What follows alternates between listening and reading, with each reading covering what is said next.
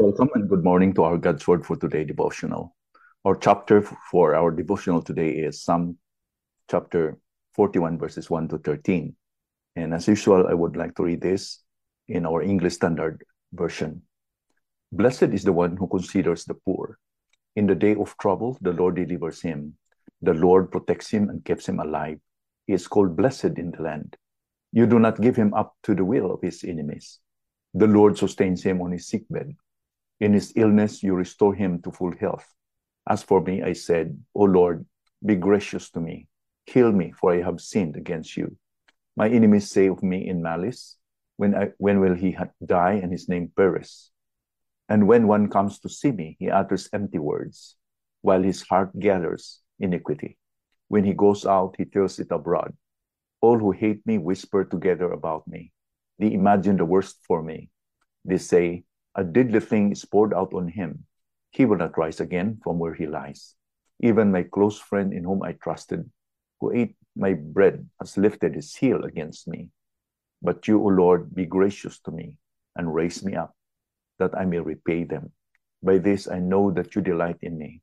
My enemy will not shout in triumph over me, but you have upheld me because of my integrity and set me in your presence forever.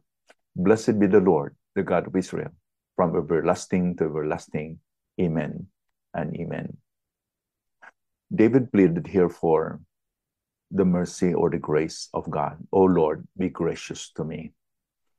Now, he started this psalm by saying that the compassionate in heart who help the underprivileged or the poor may lead to God's protection.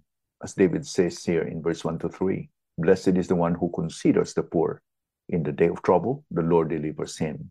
The Lord protects him and keeps him alive. He is called blessed in the land. You do not give him up to the will of his enemies. The Lord sustains him on the sickbed. In his illness, you restore him to full health. But let us take note that the favor from God does not mean that the godly and generous are always immune to trouble. For we see that in the other chapters of the psalm. Psalm 73 verse 2, for it particularly, Asaph complained because the wicked prospers and the righteous were suffering. Habakkuk also complained because the enemy were prosperous and they were somehow rejected or abandoned by God. That's what he felt. However, those who honor God may invite fewer risks than the wicked in their lives. That's what we usually observe, that the righteous have fewer risks than those who live in wicked lives. Well, in verse 4, maybe David was thinking about the good deeds that he did, but he did not make it a leverage or something that he can reason out that he can earn God's favor. He was maybe thinking about what he did to the poor and the needy, but good deeds couldn't compensate his sins. That's what we need to remember. Our good deeds could not compensate our sins. It cannot cover our sins. So David acknowledges his sins and failings here.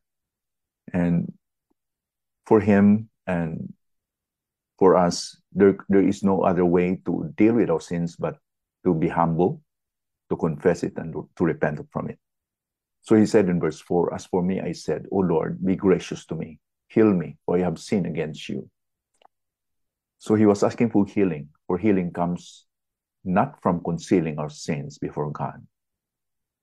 Proverbs 28 verse 13 says that he who covers his sin should not prosper, but he who confesses it will obtain mercy. Cherishing sin in our hearts only builds wall between us and God. Isaiah 59 verse 2 says, our sins had made a separation between us and God. And even the psalmist in Psalm 66 verse 18, if we regard iniquity in our hearts, the Lord will not hear us. The one and only key to deal with our sin is to confess it in order to be forgiven. We need forgiveness through humble confession.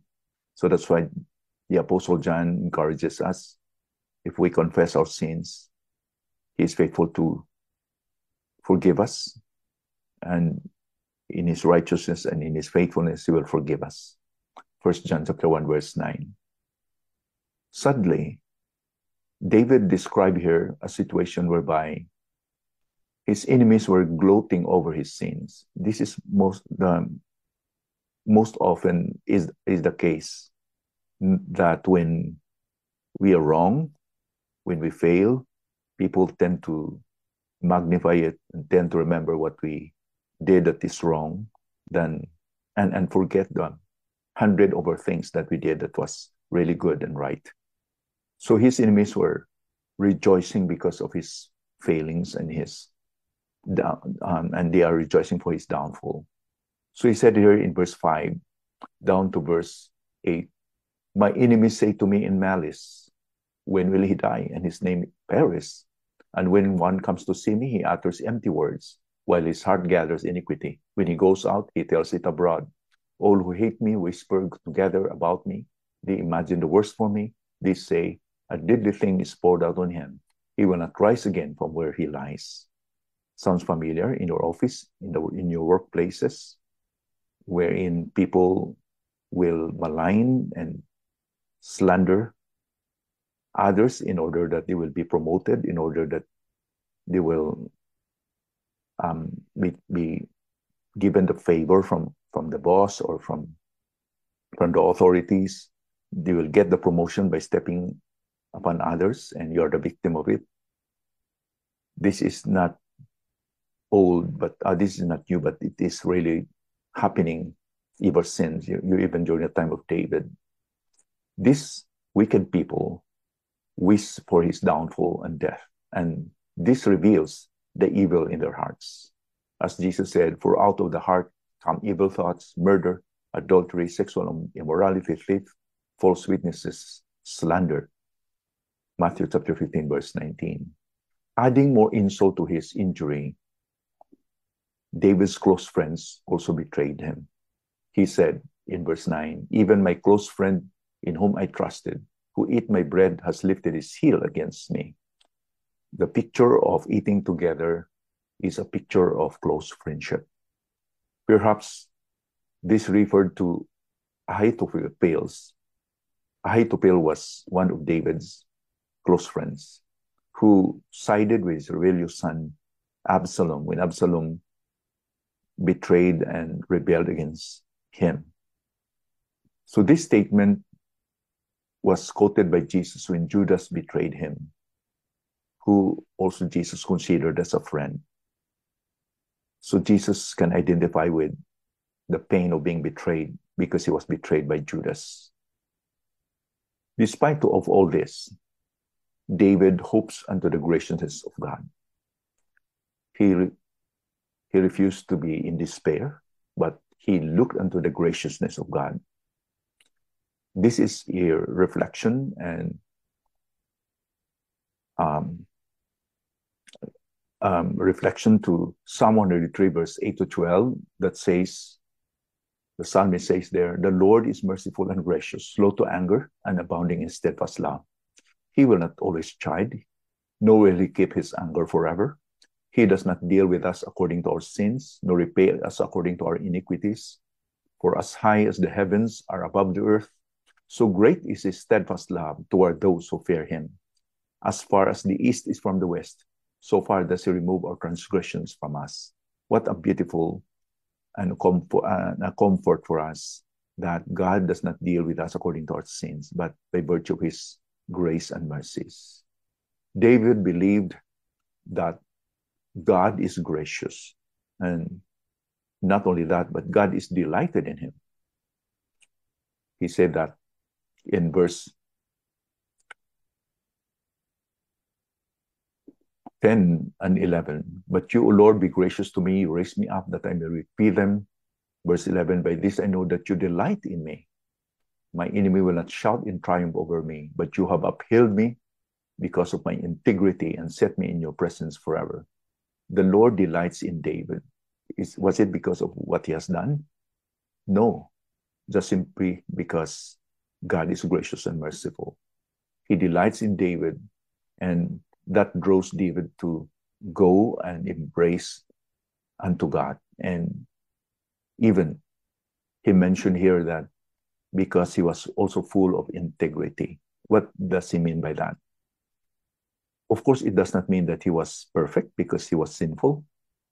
Integrity does not mean perfection. It means that he sinned, but he dealt with his sin. He confessed it and he repented of it. He did not earn God's favor, but became humble, contrite, and repentant. Why? Because he was attracted to God's graciousness. So this is the good news about the love and the grace of God. He poured his grace to us while we were undeserving. That's why we are attracted to him. And this is the good news. We don't earn the favor from God. He gives us the favor simply because God is gracious. We love him because he first loved us. Thus he blurted in praise here. David ended this psalm with his praise. Blessed be the Lord, the God of Israel, from everlasting to everlasting. Amen and amen. What should be our response because of the grace of God? The grace of salvation should not just make us silent, but we should blurt in praise in worship. Blessed be the Lord, who is gracious. And let's not stop praising God. Let's not stop worshiping God every day. Shall we?